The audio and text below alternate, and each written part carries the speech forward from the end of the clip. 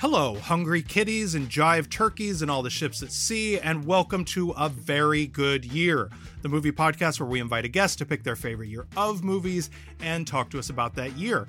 I'm your host, Jason Bailey, and across the mic and across the country from me is my co-host, Michael Hull. Our guest today is, and I know I say this a lot, but you know what? We don't invite bad writers on the show. Just one of our favorite writers on the planet. His beat covers everything from men's fashion to books to bagels, and his byline has appeared at GQ, New York Magazine's Grub Street, Esquire, Rolling Stone, The New Yorker, The Paris Review, and many more, as well as at Flavor Wire, where we worked together once upon a time. He's the author of the books The Sprawl, Reconsidering the Weird American Suburbs, and Searching for John Hughes. And if you're not subscribing to his Substack newsletter, The Melt, well, shame on you. Folks, please welcome the handsome, the hirsute, the delightful Jason Diamond. Hey, buddy. That is the best intro anybody could ask for. I really appreciate that. Hey, you're welcome. Well, we're so glad to have you on the show. I will tell you that Jason got one of the really good years, and part of that reason is because we talked about it months ago, and I was like, I'm holding this. I'm holding this one till we get towards the end of the season because I knew we were going to have a good time with it. So tell us about the year that you're going to talk about and why it's so special to you. So, it's funny because I always tell people I was born in like the most boring year in 1980. Meaning I didn't experience any of the 70s, and the 80s were my childhood. So like, yeah, anything from the 80s that I like, it's probably there's something from seeing it when I was a little kid that was like, "Ooh, that's really cool." Sure.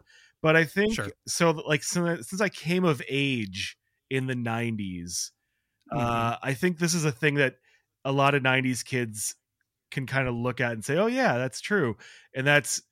I was really influenced by the 70s because it's like if you listen to the Beastie Boys, they're always mentioning 70s stuff. Or if you listen to Dr. Dre, it's all samples from the 70s. Or you watch Quentin Tarantino films and his obsession with 70s cinema, or, Linklater with Dazed and Confused. So I don't know. The 70s just kind of looms large. And this year it was when you were like, "Oh, pick 5." I was like, "Oh, that's easy." And then I've never had just such a meltdown trying to do anything in my life because there's so many movies from this year that I love. But then I was like, okay, these 5 definitively. Okay. So. All right. And so that year is 1973. Beautiful. Okay. A hallmark year of 70s cinema. And you seem particularly in your writing and, just in your persona, really tuned into the vibe of 70s cinema. So like, what is it about that era that's so special? And what was your process of sort of discovering it? Well, I think, there's always that like the Easy Riders, Raging Bulls thing that kind of started in the 60s. And if you I think the book sort of, it kind of goes into the later 70s, but by like 77, 78, it was like everything was getting big box office. There's this like nice little middle ground, I think, in like the early to mid part of the decade where, I don't know, the movies got so weird. And kind of like laid the groundwork for everything for better or worse. And, this year, especially because it's like, you have kind of the rise of more like African-American actors, and you have these very hairy Jewish guys acting. And you have, it's like a really interesting, to me, it's just like everything good and bad, but even the bad is kind of good. Yes. It's just such a good era. And this year in particular, it's just like, it's crazy like how much I don't know, it's funny because like we'll talk about the films, but I just I started getting into movies just kind of the way anybody I think else did my age, where it was like I'm just gonna pay attention to what the older kids like, the cool older kids. And I grew up in Chicago, which, anybody who's lived there or visited there a lot can tell you, like, people, you could say a lot of things about Chicago, but people take their I hate to say pop culture, but they do. They take their pop culture so seriously because it's so cold and miserable. It's such a corrupt city. It's hot in the summer. So you have, it's not as easy to get around New York. You're kind of like stuck sometimes, and you just really grow this appreciation for things. And so I would go to like Reckless Records, or I'd go to, oh my gosh, the Myopic Books, or any of the old movie stores that used to rent VHS tapes. And I would just like listen to people talk about things, and I would act like I knew what they were talking about. But I always tell people, I'm like, and one of the films we'll talk about is one of the great mispronunciations of my life. But like for like probably 2 years of my life, I was really like, I like Albert Camus. I like Camus. He's one of my favorite. I was like that kind of kid. Just like not really, but I was really curious. And so I would listen, and eventually I'd be like, oh, okay, I'm an idiot. I was saying that wrong, but I really like his books. And it's just sort of how I discover everything. And this particular era, I think the 70s, we're still close enough in our timeline in the mid 90s when I was a teenager that it was still easy to find movies from the time. Okay, well, we're going to get to this really like 4-star top 5 list. But before we do, Mike is going to walk us through some of the things that were happening in the world outside of the Chicago used books and record stores. Here are headlines. That's the news. When we met here 4 years ago, America was bleak in spirit, depressed by the prospect of seemingly endless war abroad and of destructive conflict at home. As we meet here today, we stand on the threshold of a new era of peace in the world.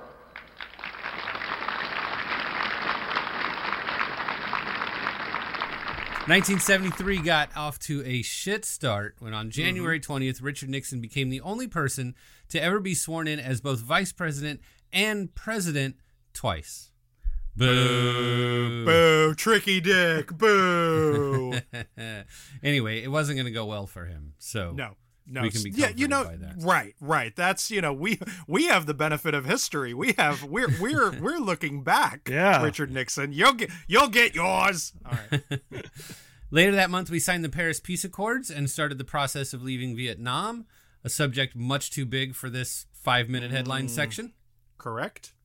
In February, the Israeli Air Force shot down a civilian airliner, Libyan Arab Airlines Flight 114, killing 108 people. Jesus. They came up with some shitty excuses, but it was so egregious and unnecessary, it became a rare point of agreement between the U.S. and the USSR, who both condemned the murders. That was not common that we were on the same page on anything in 73. Wow. In April, Martin Cooper of Motorola made the first cell phone call. Jesus. In 1973. Wow. And he was super pissed because it was just a robocall asking about his car's warranty. It was so fucked up. 6, 5, 4, 3, 1, 0. And we have a liftoff.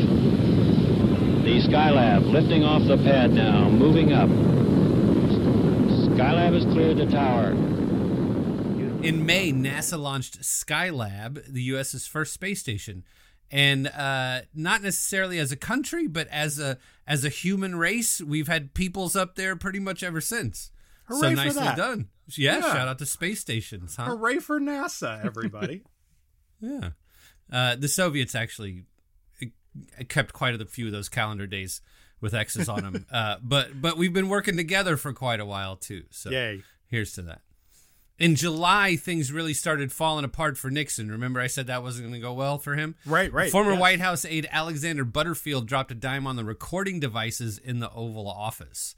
That kicked that whole Watergate situation into high gear, which we don't really get into this year until, because that really fell apart next year. But the Butterfield moment was crucial. Can I just say, looking back at this, these guys sound like master criminals compared to the stuff I'm watching on the news right now. I'm just like, man, they had a whole thing, and it just somebody screwed up. But it's really funny to think about that, because they're like the biggest schmucks in American history up until now. Yeah. And now they're just getting soaked on that score. Yeah. Just absolutely house. No, yeah, 74 we did. You can listen to the 74 show and hear more about when the shit really hit the fan on Watergate. But 73, this is mostly just Michelle Williams singing love songs into his White House tape recorder. That's what I remember. In September, Chile's democratically elected president Salvador Allende was murdered, and fascist General Augusto Pinochet took over the government in a U.S.-backed coup. Henry Kissinger is still somehow both alive and proud of this bullshit. Yeah, this is not our finest hour as a nation, Michael. Nope. Joe F. Moore, president of Bonner & Moore Associates in Houston, also said there is no possibility that energy will be in adequate supply before 40 or 50 years. This man also said world wars among big powers are quite possible to control dwindling oil supplies. Well, right or wrong, oil prices are moving definitely upward. In the Dallas area today, dealers raised prices to more than 40 cents a gallon. In October, the OPEC oil embargo started, triggering an energy crisis that would be big news in the U.S., almost as big as the cars we couldn't gas up anymore. Right. Yeah. See, when I was finding the audio drop for this, so it will probably already played by now, but boy, you will hear the shock in the reporter's voice that some stations were having to charge 40 cents a gallon. 40 cents a gallon. How dare they? This is out of control. Yeah, but they had 50-gallon tanks. That's the other thing. You gotta know. Yeah. Yes. The boats. Finally, in December, the Endangered Species Act was passed in the United States, and that seems good, right? Yeah. I don't even think I can come up with an cynical take on the Endangered Species Act. Well, here you go. A fucking Republican signed it. That's how fucked shit is now. That a Republican president was the signature on that particular bill. Yes, there we go. Some people who are turning 50 this year, right? Okay. Some folks were born in 73. Sean Paul. Yep. Wow. Yeah, shout out to white reggae singers, I guess. Lindsay Bluth, professionally known as Portia de Rossi. Right. Oscar de la Hoya, Juwan Howard, Chris Webber, Jason Kidd, professional TV nerd Jim Parsons. 50. Professional real-life nerds Larry Page and Sergey Brin. Sure. Those guys are retired, right? I mean, they're 50. Do they still do things? They just spend all that Google money, right? Yeah, Are they probably. actually active. Rachel Maddow, David Blaine, Pharrell Williams, Skateboard Pete, right? He still looks like 21. That's what happens when you don't smoke. Yep. Yeah. He looks I think great. he doesn't smoke. He probably drinks a lot of water. He uses Moisturizer, sunscreen. yeah. Yeah, right? Yeah, he's got it figured out. Roberto Carlos, Jennifer Esposito, Adrian Brody, Akon, Dimitri Martin, Heidi Klum, Neil Patrick Harris, who doesn't look 18 but looks 28. I mean, Yeah. No, Not I mean 50. that's I mean he was his big break was in a role where his primary distinguishing factor was that he was young. So I think we can feel old Young about doctor. him being 50. Yeah, just Man. the youngest doctor. He's this crazy teen doctor, Mike. Can you imagine such a thing? Can you imagine? Juliette Lewis, Omar Epps, Kate Beckinsale, Monica Lewinsky, former adult movie star Asia Carrera, current everybody movie star Kristen Wiig, and finally, Dave Chappelle, Nas, and Mos Def were all born in 1973. Shout out to 90s backpack rap, am I right? I'm also, yeah. Hey-yo. I really didn't realize everybody that influenced me somehow was born in 1970. I should have. This is all coming together real nicely for me tonight. Just realizing a lot of things. I too am a huge Asia Carrera fan, so I get where you're coming from. In sports, the Miami Dolphins beat the Washington Racists 14-7 to complete the only perfect season in NFL history. This is a very famous story in NFL lore. Every year, the last team that is undefeated, when they get beat, whoever's still alive from the 73 Dolphins all call each other up and drink champagne. This is famous lore in the NFL universe that I know you know nothing about, but I don't. That started So in 73. So. I enjoy that story. I don't even know how true it is, but if it's not true, it should be. They still claim it's true. Great. Hibernian beat Hearts at Tynecastle to win the Edinburgh Derby. No idea. Not going to tell you what sport that is because you That's don't fine. care. Don't care. The A's beat the Mets to win the World Series, and the Knicks beat the Lakers to win the NBA Finals. Good games. Okay. Good games. All right. Yeah. Dick Wilmarth won the Iditarod Trail Sled Dog Race behind lead dog Hotfoot, who I can virtually guarantee did not have hot feet. That seems like a safe bet. Yes. That's the point. It's snow, Yes. right? Yes, that's the point. It is. It is. I think he hurt Joe Frazier. I think Joe is hurt. Angie Dundee, Ali's trainer, right next to me is saying it. You may hear him. Down goes Frazier! Down goes Frazier! Down goes Frazier! The heavyweight champion is taking the mandatory 8 count, and Foreman is as poised as can be in a neutral corner. George Foreman beat Joe Frazier by knockout in the second round to become the world heavyweight champion and got himself in line to get punched in the fucking face by Muhammad Ali. Questionable choices, in my opinion. Down goes Frazier! Down goes Frazier! This is the Down Goes Frazier fight. I was so excited to find that clip. Down goes Frazier! Wow. Down goes Frazier! Yeah. This is a theme of our show, which is that if Jason knows about it, it's because there's like in the sports section. If Jason knows, it's because there's a documentary on it. That's right. So that's right. He's very well versed in the career of Muhammad Ali and virtually Very nothing much. else. What is that? Once, Very much. is that Once We Were Kings? Is that? No, that's the event. That's That's the the next lead one. up to. Yeah, that's the yeah. lead up to. So yes, that would have been where I first saw that clip. It's a good one. This was also the first ever HBO boxing telecast, Wow. which was a big deal in my Nice. 80s and 90s life. Yeah, Very much access so. to that. And finally, there was no World Cup in 1973, but there was a Triple Crown winner. There's movies about this horse even. Secretariat was a very Yes. big deal in 1973. He set a bunch of records that still stand 50 years later. And you know what horses do after they win the Triple Crown? You know what they do for a living after that, right?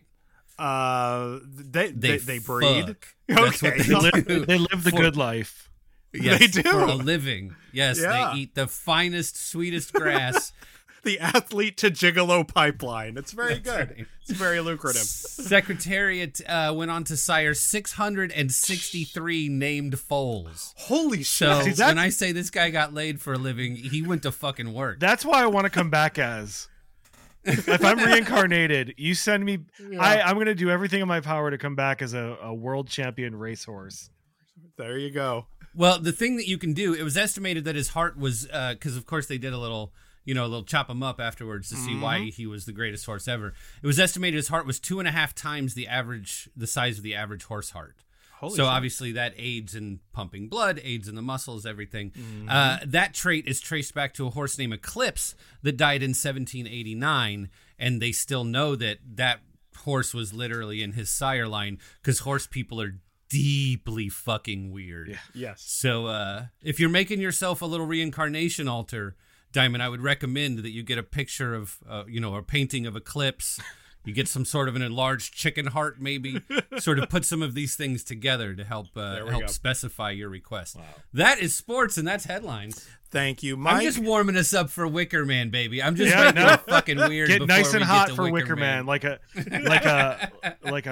thing you're going to put me in and light it on fire. Let's get it going.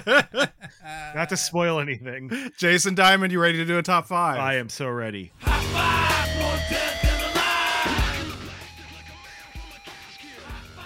All right, so we had the pre-show talk, and again, it's a thrill this late in the season to still have guests coming up with new organizing methodologies for their top 5. Jason Diamond, how are we going to walk through these today? So what do we land on? It's autobiographical, chronological. Yeah. So I was really just thinking, I was like, how did these films? Because like honestly, like I'm really not like even 1 little % going over like how important this year was to me. And it was like, these films mean so much to me. I was like, how did I get to these films?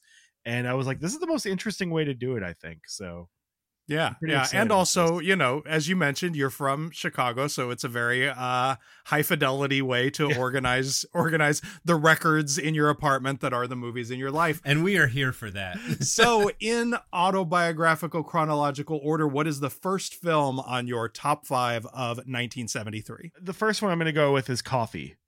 They call her Coffee, because if you jive her, she'll cream you. This is the end of your rotten life. Coffee, the baddest one-chick hit squad that ever hit town. All your friends are dead. Why kill them all? Coffee. She's got a body men would die for. And lately, a lot of them have. Because that was the first one of these movies I saw. And I've been obsessed with Pam. I'm just going to lay it out there.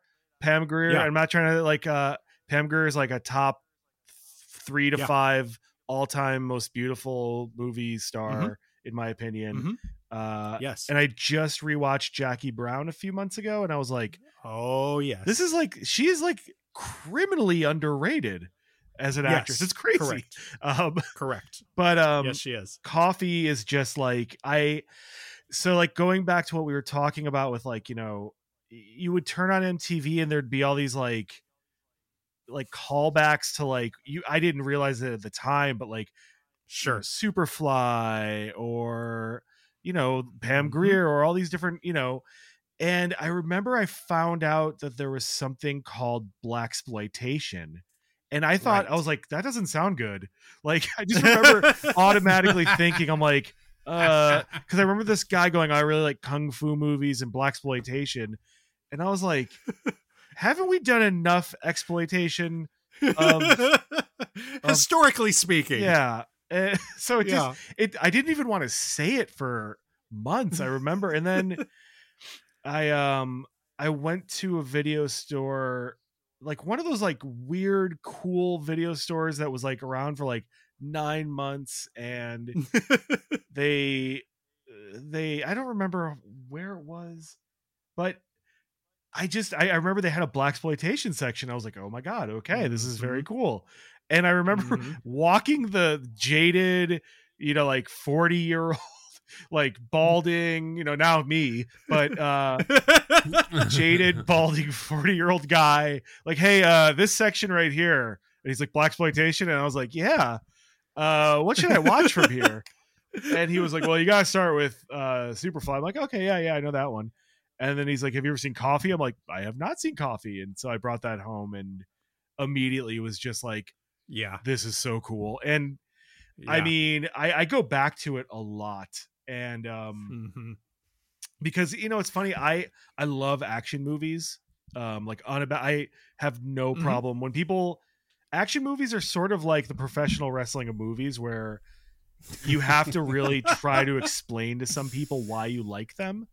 But for me, it's like the low budget ones are like somewhere they remind me of like low budget horror films where you're like, to me, this is like the art of this sort of film, because it's the director has to make it so badly that they're willing to like be like, I'm going to do it on $50,000.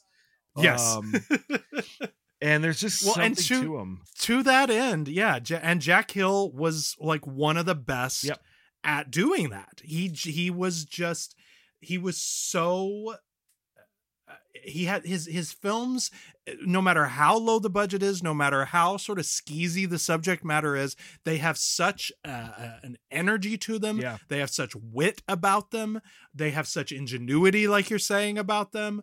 And also just like he knew how to use Pam Grier. He knew how to take advantage of all of the facets of her personality, of all of her sort of copious charisma, and how to shoot her in such a way that she was a movie star, which she was, even though, you know, she couldn't get cast like that in mainstream films. She was a movie star. And this movie made that really clear. Yeah. Jason Diamond, what is the next film on your autobiographical chronological top 5 list for 1973? All right. So this one is we should have talked about this before the show, because I want to get have kind of gone back and forth with his last name. And I've heard people say it different ways, but I've settled that it's Alejandro Jodorowsky, Holy Mountain. Nothing in your education or experience can have prepared you for this film. Alejandro Jodorowsky's The Holy Mountain.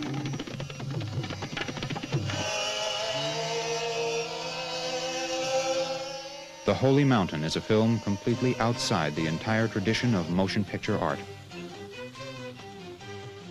Which I can't... It's a strange picture. It's a strange picture, Jason Diamond. So here's the thing. I should have prefaced this. I have never seen this movie not under the influence. I've seen it 3 times. And I was on mushrooms twice, and I was blazed out of my mind the 3rd time. And that's the only way I want to see it.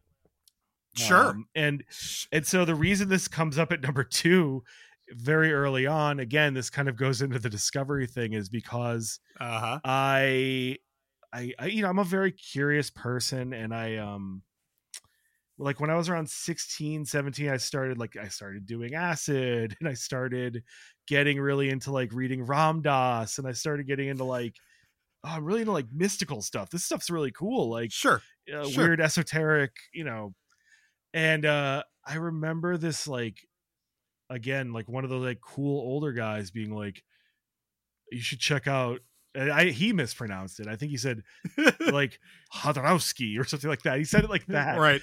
And I was like, I remember, oh yeah, I think I've heard of him. Never had heard of him. Never heard. Of course not. Yeah. And then I go home and I remember like, I've been meaning to, man. Yeah. I like his early works. I think I went home and like, I think a couple days later in my dial-up modem internet, I typed like how I thought his name was spelled. So it was like HRO. Yeah. And couldn't find anything. But the guy explained again, this guy tried to explain the Holy Mountain to me, and definitely was nothing like what I imagined when I saw it the first time, which I was very high on mushrooms. Sure. But that said, I also love his I love El Topo.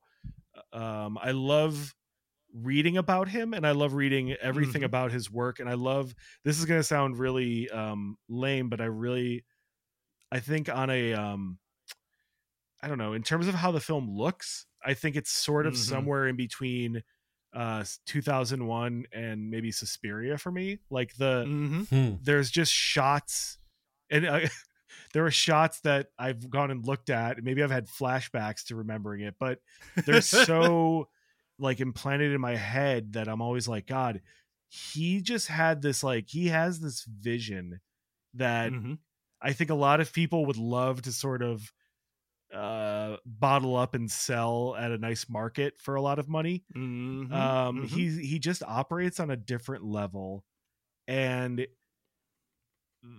just thinking about the movies just kind of gives me like a weird feeling, because I'm like, how did he, like, I don't think it was, I think he probably did a lot of drugs. Well, yes. Yeah. Yes, that seems like a safe assumption. Yeah, yes. If he was hanging out with the Beatles, he definitely did a lot of drugs. But I think he just, like, I've seen El Topo, I should mention, Stone Cold Sober. I'm a big acid Western fan, but The Holy Mountain is just like this movie that I like to go back and read about, because just the way he made it,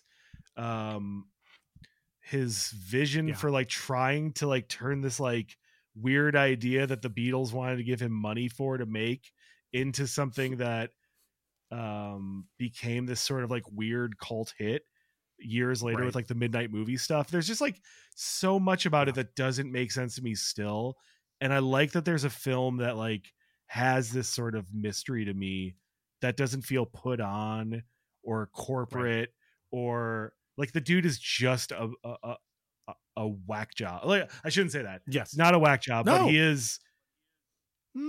He's somewhere else, and I'm not there, and we're not there. I think, and I appreciate that. There's like, at this point, we have 5,000 years of written story telling, right? And sort of visual storytelling.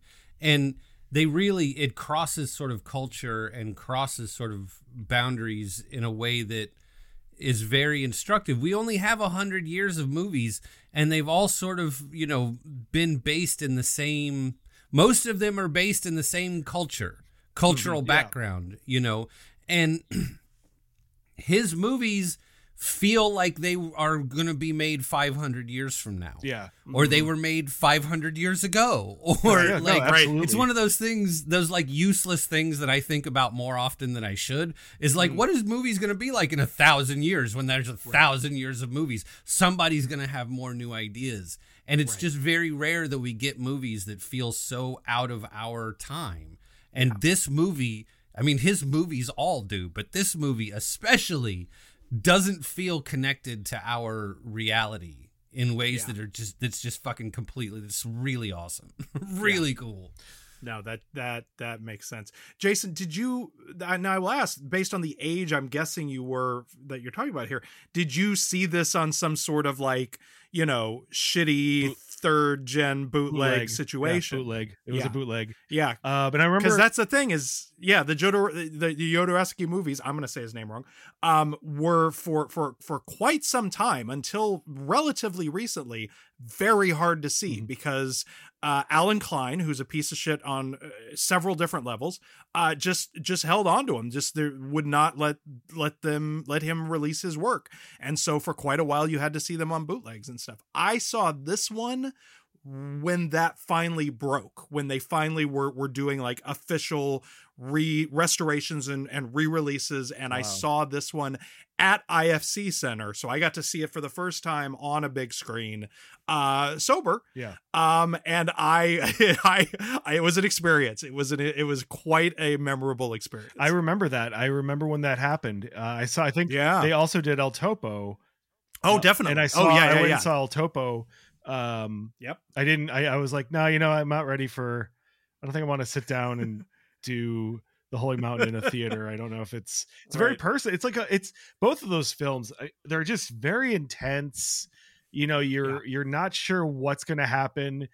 And it's crazy because I don't really, I appreciate like surrealism, and I like, there's plenty of movies that are like very out there that I'm like, I'm really tapping into this. I'm really getting something out of this, but it's just such a heavy experience for me to watch him because I don't know. It's like, I remember finding out he's Jewish, I'm Jewish, and I was like, oh, he's a Chilean Jew. That's interesting. Like he's got these like layers and levels where he's into just all of these different things. And like if I could really be a little bit more, if I could be braver, I could try to maybe see what he's been drinking the water he's been drinking all these years. And you're on some next level shit, as they say. Yes. Shit.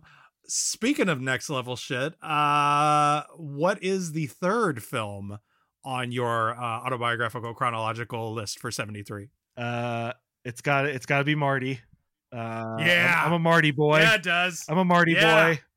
Just dudes talking about Marty. It's going to be Mean Streets. Mm-hmm. Take a deep breath. Hear what the critics have to say about Mean Streets. Mean Streets deserves attention as one of the finer American films of the season, says the New York Times.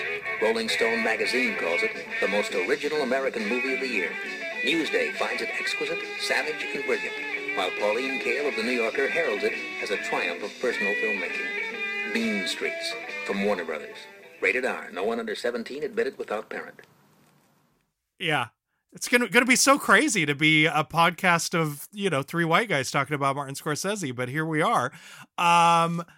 When did you first come across this in terms of how much of his work you had seen when you saw this one?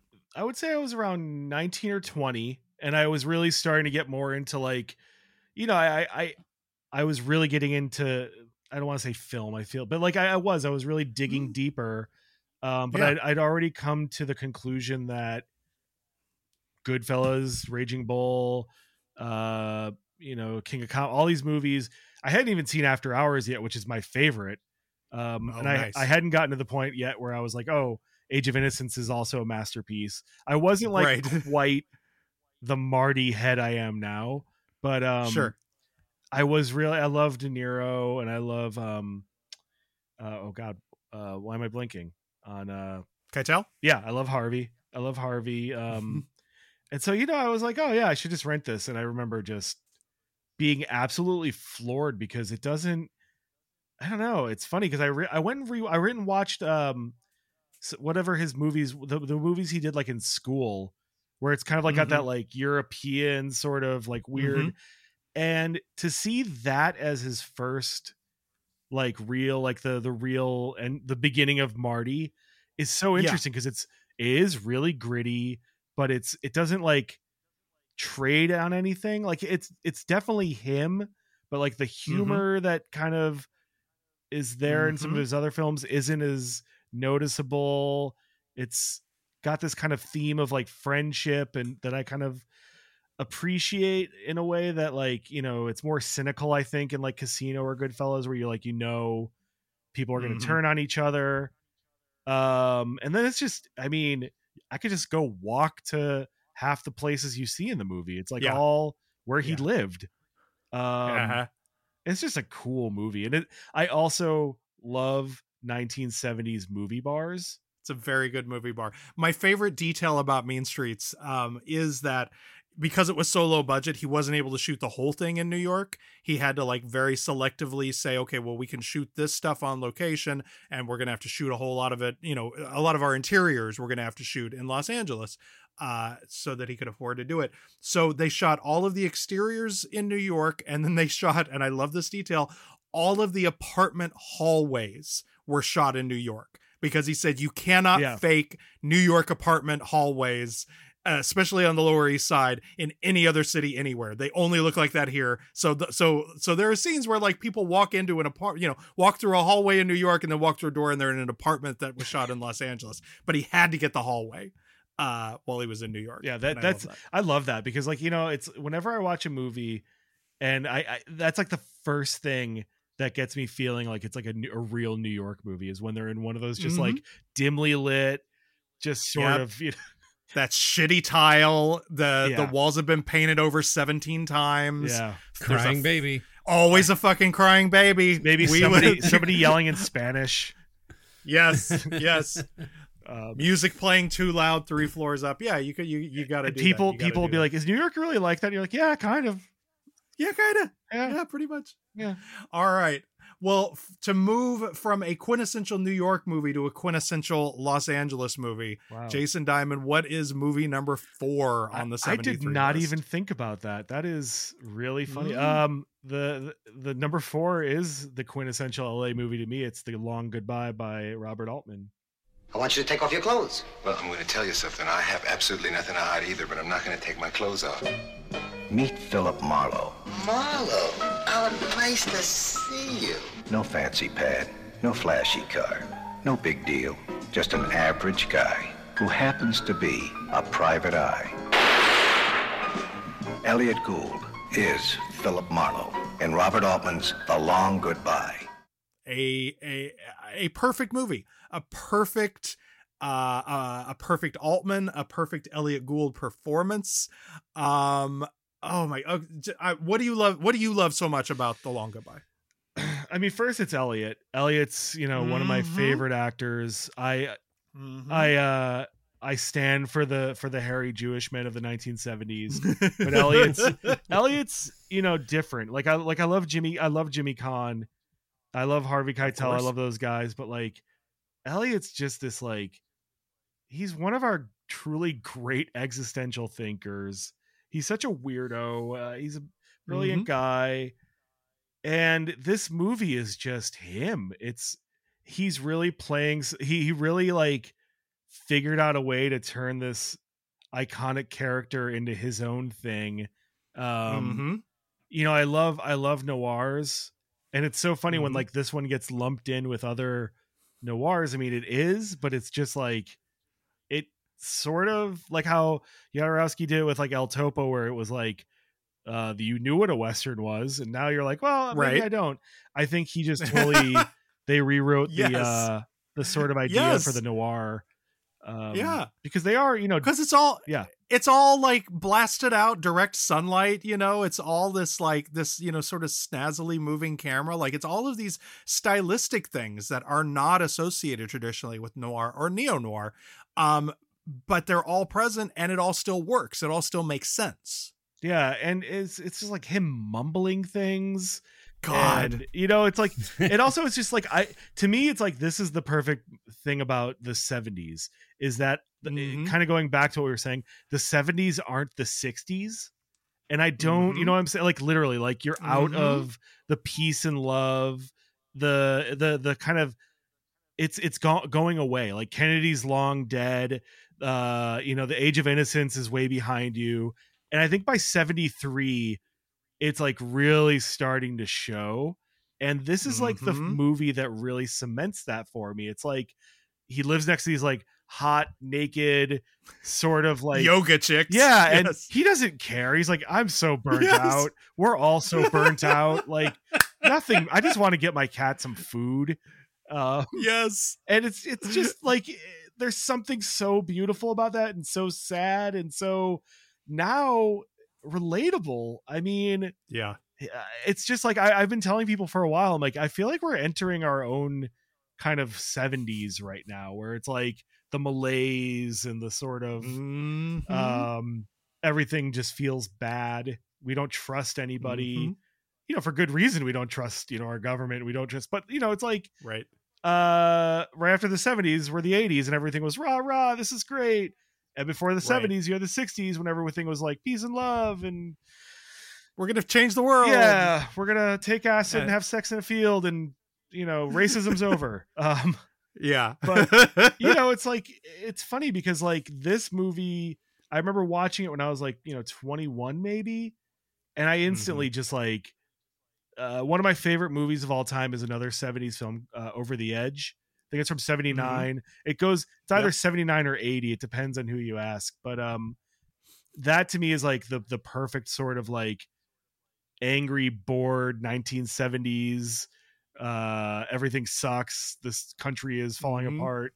And by that time, I think it was more, it's a teen riot movie, this and that. But I think with The Long Goodbye, it's like it's more nuanced, it's more like subtle, it's more like this is a movie about based off of a Raymond Chandler book, but it's also sort of a commentary on just how bummed out we all are. And there's just something incredible about, like, MASH is sort of the same way, where everyone thought it was like a movie about Vietnam, but it wasn't. That's the tricky thing about Altman that I really learned to respect. And I knew it took The Long Goodbye for me to understand that. All right, so that brings us to the most recent of your. You're not going to say nothing about your book? You should say something about your book. Your book? I'll mention it in the after Mention show. Your book. That's fine. It's a good book. Talk about books. I wrote a book about the 70s Private Eye revival, which this was a very key piece of. So it's a huge part of the book, and Elliot's on the cover. It's called "It's Okay with Me," which is his catchphrase in the movie, and it's about why suddenly so many filmmakers were drawn to telling stories of iconoclasts and outsiders in the private eye profession at that particular moment in American history and in film history. So there's a plug. There's the plug. Thank you, Mike. Go buy it. That's very kind of you to say. That's very kind. Jason Diamond, what is the fifth and final film in the 1973 list? Now that I'm saying these out loud, I'm like, God, this is a weird. I'm going to sound like such a dick, but you're. Oh my God. Number 5 is actually one I saw earlier on, but it only sort of really started to become an important like cornerstone in my love of film, like in my 20s, and it's The Wicker Man. The Wicker Man. And what kind of mother are you that can stand by and see your own child slaughtered? Christopher Lee and Britt Eklund in Anthony Shaffer's tale of the ancient gods, a fable of unclean deeds and unholy places. God in heaven, even these people call me that now. Time to keep your appointment with the Wicker Man. Oh my God! The winner grand prize at the Festival of Fantasy and Science Fiction Films in Paris, The Wicker Man. Rated R. Directed by Robin Hardy. I'm obsessed with this movie. Like, it's really weird. Now, why are you obsessed with it? Like, what is the root of that? Well, it kind of goes back to like I love I love going back to how I was saying, like, I like horror films action films that, look a little cheap, like done on the cheap, or I love a feel. Like, I love, and I mean, I know it's like vibes, if you will. What's that? Vibes, yeah. A vibe, yeah, if you will. And I mean, I know, like, smarter film people could be like, oh, well, it was filmed this way, it was shot, and there are certain things I'm like, oh yeah, that cinematographer, I like this, but when it comes to vibes, to me, the most impeccable vibes are like 1970s UK horror. Just the feel of those kinds of movies, and the miniseries, like there's like the Hammer House of Horror stuff also, and just unbeatable. And this time of year, we're recording this in October when it should be cold, but it isn't. It's just, to me, just like the greatest, like, the vibe of vibes. And this movie is like, it's got it all. It's like I hope I don't piss off any of your British listeners, but to me, it's like let it rip. Yeah, no, to me, it's like I love British mini. I love BBC stuff. I love adaptations. I love so much that the UK has given us. God bless you, UK. God bless the Queen. But this is the best movie that's ever come out of the UK. That's my. Dude, this movie is a journey. I had never seen this movie before. This is a first time watch for me. I appreciate you bringing it to us. Yeah. Beginning of this movie, these are the scariest white people I've ever seen in my life. Yeah. In my life. And by the end, you're like, whack the fucking cop already, this nosy prick. This movie is a journey, dude. Yeah. You want, and then when he's going, it's the most horrific thing. And I remember watching Midsommar, and I was like, I've been through this. Even though I do love Midsommar. I love that movie, but I was like, this isn't scary, you dummies. Like, go see Wicker Man. But God, not to spoil it, hopefully. But it's just it's a journey, because you're like, it's quaint, and they're in a pub and they're singing. All of a sudden, Britt Ekland is naked and just like doing the most like erotic dance, and like, what the hell is this? And it's like, okay, this is weird, but I like this. And then all of a sudden, like, it turns into all this weird pagan stuff, and you're like, oh, this is quaint. I think the maypole, that's quaint. And then and then you're like, and then you start realizing how, I fucking hate the cop. He's just such a dickweed. He's like the epitome of like just shitty, I don't know, like busybody douchebag Christian. Then when it's revealed what his special trait is, it becomes so funny to me, where it's like, oh God, he's a virgin. Like, I just remember watching it and thinking, oh my God. I'm sorry, I feel like I'm going to spoil this for anybody, but like, it's got everything I want. Knowing some basic facts about this movie does not spoil the watching of it. I don't think. No. I mean, and the soundtrack is just incredible. Everything. Christopher Lee's in it. You get Christopher Lee in anything, and I'm like, here we go. No, this was a first time watch for me as well. Just always one of those ones that's been on the stack that I've meant to see. It's grotesquely entertaining. Yeah. That's the best way that I can put it. And still a vibe somehow. Somehow. All right, Jason, thank you for that killer top 5. Let's find out what films were winning trophies and making money 50 years ago in 1973. Here's Mike with awards and box office. Sell out with me, oh yeah, sell out with me tonight. The record company's only kidding me. This was such a great year, dude. I mean, it we really just was. had that killer top 5, and like, we haven't even touched so many genuinely great movies. A lot of times it's like, oh, we haven't talked about several of the movies on the Oscar list because they're shit. But that's not what happened in 73. Yeah. No. Best Picture, Best Director to George Roy Hill, Best Original Screenplay to David S. Ward for The Sting. Wow. The Sting is so fucking good. Like, it is such a wild, like, oh, this movie won Best Picture and made $1 gajillion, and it's fucking awesome. I mean, you want to talk about a vibe. The vibe that's happening between Newman and Redford in this movie, like, I just want to hang out with these guys forever. Just two of the hottest guys of all time. Yes. Like, just having a great time. Yeah. Yeah. I couldn't even imagine what that must have been like. Yeah. Yeah. Oh, it's so smart and funny and fast, and the costumes are incredible. It's got all that great Scott Joplin music. Yeah. I love The Sting. Love it. One of the best posters too. The poster that I remember, I have a picture. Oh God, yes. Yeah. Sorry. Yeah, beautiful. Best Actor to Jack Lemmon for Save the Tiger. I haven't seen that one. That is one I still have not made my way to. Have you seen Save the Tiger, Jason? No, I haven't. I mean, I'm a big Jack Lemmon guy because I love Neil Simon, but I have not seen that one.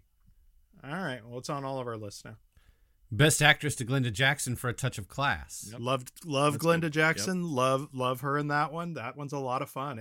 That's a very sort of light comedy sort of thing to win a Best Actress, but hey, hooray for that. Best Supporting Actor to John Houseman for The Paper Chase. Yes, oh, The Paper Chase is good.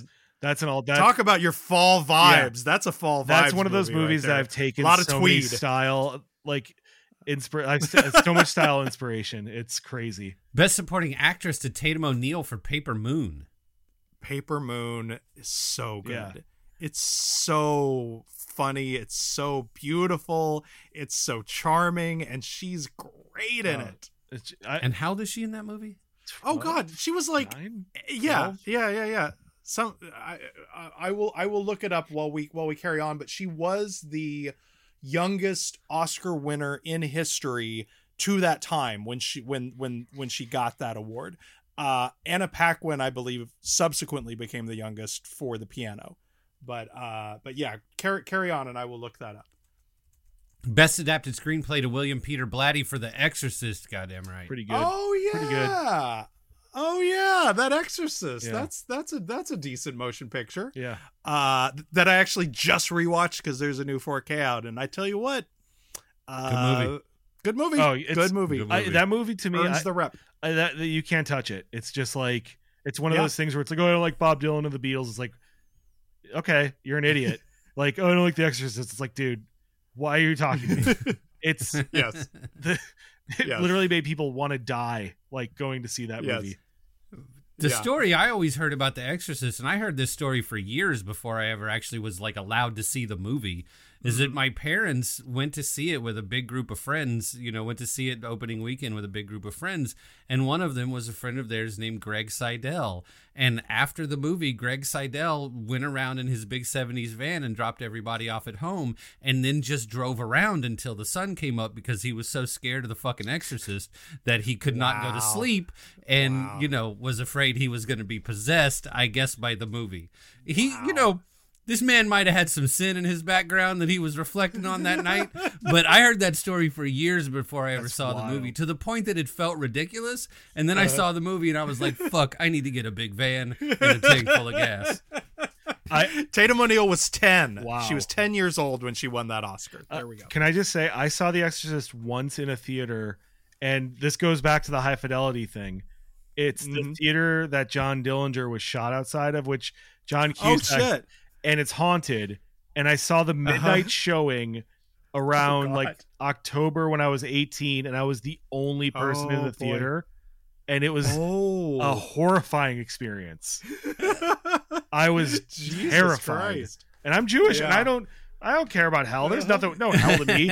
I'm like crossing myself. I'm like, get me, dude. Oh my God, please.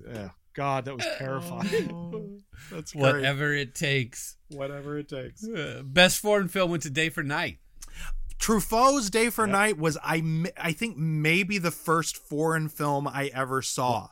It was on It was on A&E when I was really first myself getting into 70s movies, back when A&E was like arts and entertainment and they showed like foreign films. And I watched Day for Night because Roger Ebert gave it 4 stars in the video home companion, and it's great. Wow. It's great. And I went back and rewatched it, I don't know, 4 or 5 years ago. Still great. That Truffaut, he could make a motion picture. He knew how to do things. Some other significant award winners. You've heard of some of these movies, I guarantee it.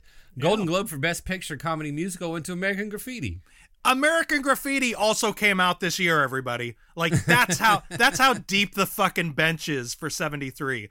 Is it's, nearly an hour into the show, we're like, oh yeah, American Graffiti, which is still great. So good. It's so good. I always wonder, is that the movie that started the sort of like boomer look back ending where it's like, oh, totally. I love that. Totally. I'm obsessed with that trope. Like, right. Yeah. But the thing that's crazy about it, though, like I'm stealing a tweet or something or a skeet or from somebody recently, but like this was such a good point. The thing too to keep in mind though is that like this movie came out in 73 and it's like looking back with all of this nostalgia for a time that was 11 years earlier. Yeah.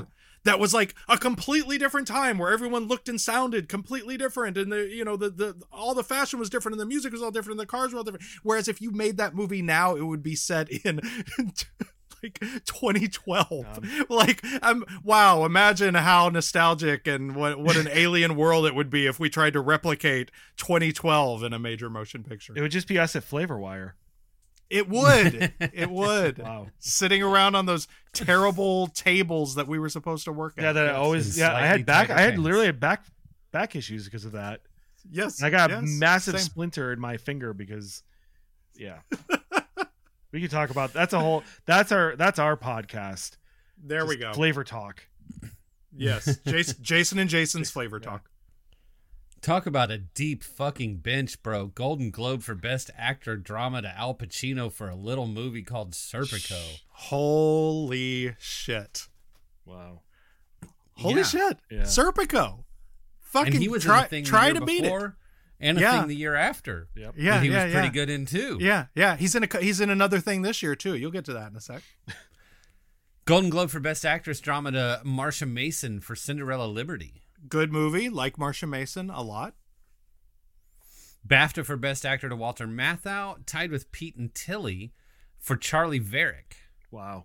We're just gonna back pocket Charlie Varick for a minute because it's gonna come up at the very end of the show. I like that Lemon and Matthau could win awards separately from each other. Good for them. Imagine that. Yeah. Imagine that. Yeah. But I love this too, that BAFTA was like so into like doing, we've had a few of these BAFTA ties. Yeah. But yeah, Pete and Tilly, which was a 1972 movie, he's also very good in, and that's much more of I guess a dramatic as opposed to the action work of Charlie Varick. BAFTA for Best Supporting Actor went to Arthur Lowe for Oh Lucky Man. I've never seen Oh Lucky Man, but I know that video, that VHS cover with, I want to say it's like Malcolm McDowell looking. Yeah. Like you know the one? Yeah. That face and the hat. Yep. You know the one. Yep. Tied for the Palme d'Or at Cannes were Scarecrow and The Hireling. Now, I've never seen The Hireling, but Scarecrow is a really... I think people are finally starting to find Scarecrow. This is Pacino and Gene Hackman. Oh, wow. Directed by Jerry Schatzberg, who directed, first of all, friend of the previous pod, guy I interviewed for the Fun City book, but who also, because he directed Panic in Needle Park. So like, this was the kind of the guy that like gave Pacino his first starring role in a movie, and then Pacino went and became a star. So he came back and did another movie with Jerry Schatzberg, but also with Gene Hackman. And they're just like a couple of just sort of transients who are traveling America, and the cinematography is incredible. I want to say it's a Vilmos Zsigmond. It's really good. I gotta see it. It's really good. On my list. Yeah, I've got to see this. Yeah, I've been trying to watch every Hackman. I can watch. God, that's a job. I would love to watch. That's a full-time job. Just like a whole year of Hackman. The Golden Bear at Venice went to Distant Thunder. I have not seen that one. Okay. Box office top 10. Number 10, Serpico. Yay! See, Serpico made money. How you like that? Number 9, Paper Moon. See, good movies made money in 73. Number 8, Robin Hood.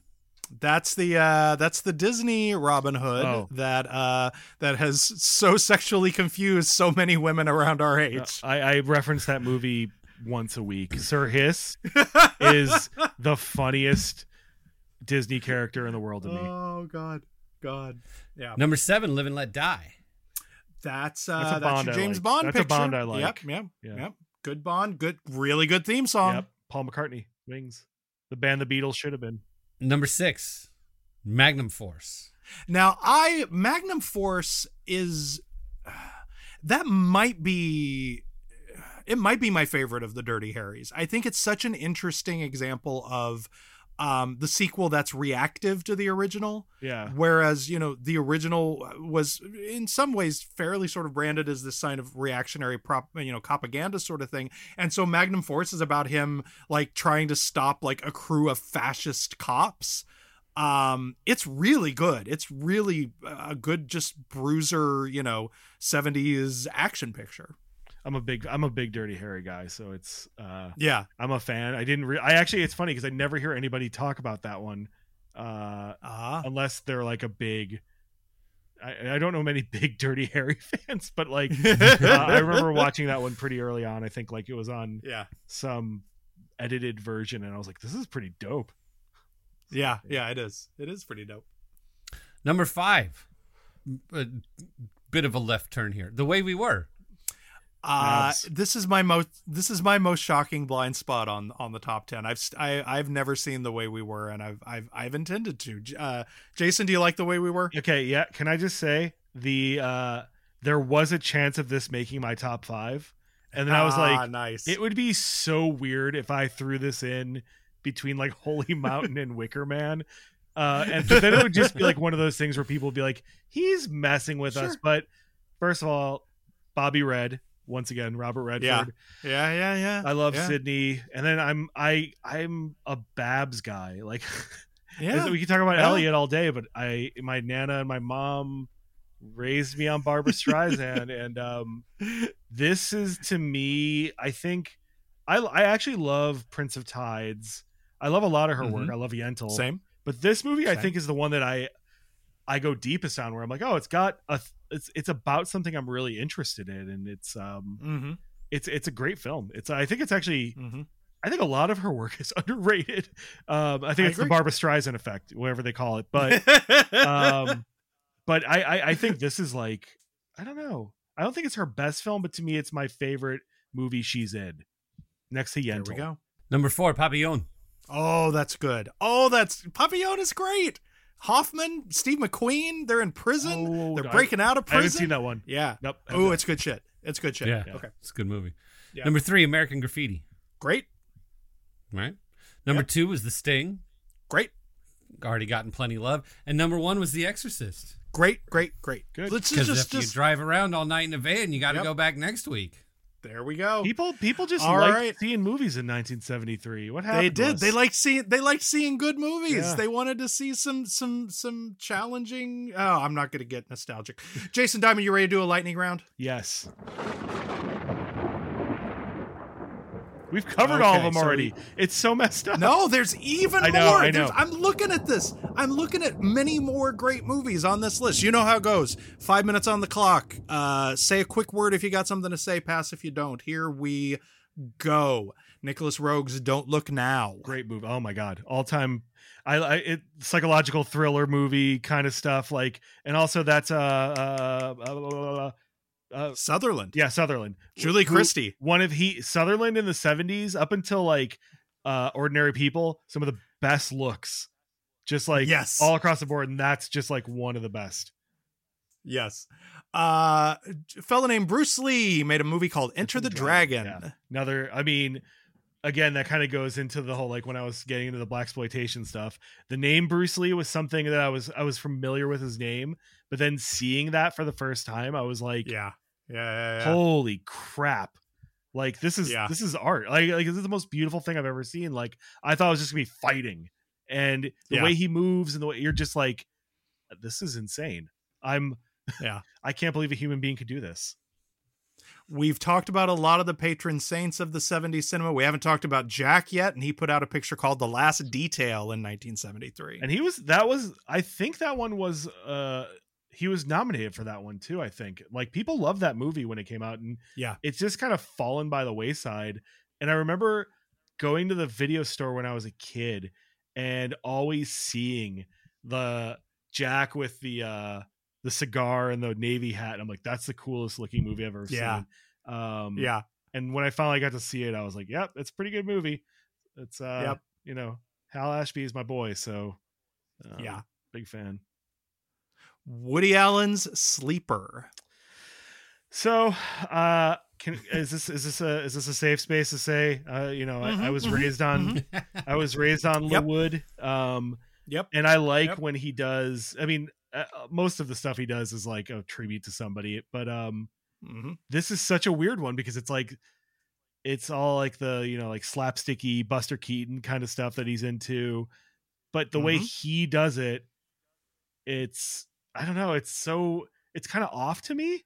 So it's like not one of my favorites, but it's one of the earliest ones I ever remember seeing. The Last of Sheila. Okay, this was going to be in the top 5. Another favorite genre of mine is fabulous people stuck together and somebody gets murdered. Clue is one of my Clue is one of my all-time favorite movies. Yes. A couple of years ago, somebody told me to see this. They're like, they're on a boat. They all look wonderful. Yep. And I was like, okay, yeah, sure, maybe I'll check it out. Then I was like, oh wait, Richard Benjamin's in it. I should see every movie with him in it. And it's just everything I could imagine. It's like, it's Agatha Christie meets The Love Boat meets, I don't know. That's it's late. I don't know. That's just what I'm going to say. It's such a good fucking movie. It really is. It really is. Another De Niro picture for 73, Bang the Drum Slowly. Yeah. So, okay. This is another one that I think in the Chicagoland area, you're sort of like made to watch this at some point. So you just sort of like, I don't know what it is about it, but like everybody I know has seen this movie. And I think it's because baseball movies are just like on all the time, like on WGN or on Sport when I was a kid. So it was like this, The Natural, what else? There was a few others. And I remember like thinking that this was something. I thought there was a movie. This is going to sound so bad, but there was a movie about the AIDS crisis and the band played Slowly. Yes. And the band played on. Yeah, right. And I thought this was that. So I had to go get a movie and do a report on the AIDS crisis. And I went and got, I thought this was it. And I went and got Bang the Drum Slowly. And I'm like, first of all, this is 1973. I'm a kid. I'm like 15 or 16. I don't know. And I remember watching this and going, wait, do they invent AIDS in this movie? What's happening? It was so terrible. I'm like, wow, I've really gotten way too into the weed. That didn't dawn on me sooner. Clint Eastwood had 2 pictures in 73, High Plains Drifter and Breezy. Breezy? Which one's Breezy? It's a May-December romance thing that he only directs. He is not in. I have not seen that. Have you seen that? Is it good? Yeah, it is good. It's I want to say William Holden, and it was the inspiration for the movie within the movie that Alana Haim is auditioning for in Licorice Pizza. Oh my God. Wow, no, I have to go see it. Deep cut. High Plains Drifter then? I've seen it, I think. It's not like one of the Italian ones, right? It's like an American Western now. Yep. Maybe I haven't seen it then. I don't know. I should see it. Pat Garrett and Billy the Kid. There you go. That's an all-time great. First of all, just like one of the greatest soundtracks of all time. Yes. You just can't, it goes back to like what I was saying, like if you don't like Dylan, but the guy who wrote it, I mean, I like Peckinpah. I'm kind of fascinated with him. But the guy who wrote it, Rudolph Wolitzer, is one of those guys who sort of tapped in the way, like I was talking about Jodorowsky earlier. Like I've read his novels and he's just like he's sort of like Thomas Pynchon for people who are like, oh, Thomas Pynchon's a little dumb. Like, no, that's a bit mean way of saying it, but nobody says that. But he was like just sort of like the indie Thomas Pynchon. Like nobody knew who he was, but everyone who knew their shit knew who he was. And he ended up writing this movie that I think people hated when it came out. Yes, correct. Yeah. But it's like, to me, it's just like the most stacked from top to bottom, everything you could ask for in a movie. Yeah, untouchable. Beautiful. All right, that concludes our lightning round. Thank you, Jason Diamond. Excellent work. We're going to throw it to our friend W. Axel Foley for a quick PSA. Head on over to your favorite podcasting app. Give us a star, a rate, a review. Give us a written review and tell us that you love us, because that's what lets people know that we're here. All right, sir, where can people follow you on social media and read your work? That question used to be so easy once upon a time. Didn't it? Yeah. Wasn't it? Wasn't that I'm nice slowly getting off time? of the fascist Nazi circle jerk website. So you can find me there. I'm Jason Diamond. I am Jason Diamond on everything. Instagram, Blue Sky. I can't even say Blue Sky with that. It's like, I don't want to go through this again. I love Threads. That's a new nightmare. But yeah, my Substack is called The Melt by Jason Diamond. It has a very long URL that I don't even remember anymore, but somehow a lot of people follow it, and that's great. I write for GQ. We'll link it. I'm everywhere.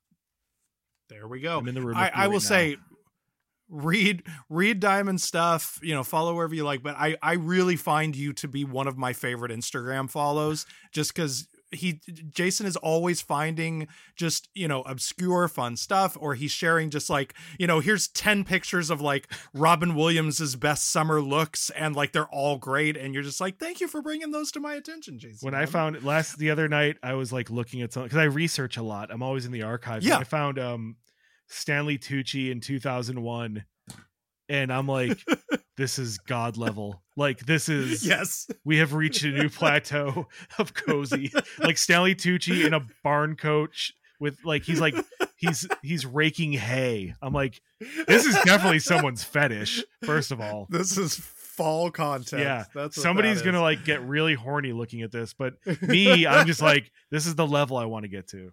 Yes, bald and hot. I am Fun City Cinema on Instagram, Jason-Bailey on Blue Sky and Letterboxd, where you can find under my lists the top 5s for every episode of the show. Mike, where can people find you? I am at BrainwashedLib on Twitter, at Fifth Column Films on Bluesky. I've been talking to a lot of Ukrainians, and they keep calling it Bluesky. That's great. It's like Brewski. Hilarious and it's endearing, awesome. and so I've just adopted it. There we go. I like that. We're also on Substack as well, averygoodyear.substack.com, where paid subscribers get bonus episodes and bonus writings and bonus stuff. Mike, before we go, what is your favorite movie of 1973? Oh, I'm so excited for this one, because this one's a new one for me. And I was like, how are you going to find... Surely, there's not another movie that's as good as Wicker Man. Surely there's not an... You know what I mean? Yeah. Surely there's no... movie as good as The Exorcist that I haven't seen. And then I found Le Grand Bouffe. Okay. The Big Feast. Have you ever seen Le Grand Bouffe? I've not. No, but the name is enough. Yes. Imagine 1970s Orson Welles was somehow supposed to direct Salo, but instead of making about fucking and murdering children, he turns it into a movie about 4 French guys who go to lock themselves in a chateau and eat themselves to death. Okay, God. This movie is amazing, and it might just be, I am not a Catholic priest. I'm never. Not. There's nothing. It's true. About, this is accurate. There's nothing about not a paper moon that resonates with my life. But the idea of locking myself in a French chateau with 3 of my best friends and cooking ourselves to death, that shit is right up my alley, bro. That is exactly what I want to do. Is this presented in a comedic way? No, there's funny stuff. Yeah, good. But it's not a comedy, bro. And this is part of, like, I am a person who is, like, I actually read 120 Days of Sodom all the way to the very end where it's not writing anymore. It's just notes about the fucked up shit that they do. Like, and so it's a French movie, and they are sort of taking that Marquis de Sade setup, but not doing the Marquis de Sade thing with it, but it is philosophical, it is internal, it is about their relationships. In the meantime, they're all eating themselves to death. So, like, the first hour of the movie is just all this amazing cooking and eating. They get some prostitutes to come over, and the prostitutes eventually are like, all you guys want to do is eat, and they all leave. But for, like, the first hour, it's like boobs and French food. It's amazing. And then for the last hour, they shit themselves to death. It is an incredible fucking movie. I've never seen anything like it. Le Grand Bouffe. There's a really good version of it, actually subtitled in English on a website called effedupmovies.com. It's the only place I was able to find it, but it's actually the perfect place to watch it. Go. Le Grand Bouffe, cannot recommend it highly enough. Especially after the list that we've gone through tonight, cannot recommend it. I can't wait to be enough. like, babe, you watched one movie from 1973 with me once. It was, man. There's going to be a second movie you're going to watch with me from 1973. It's Le Grand Bouffe.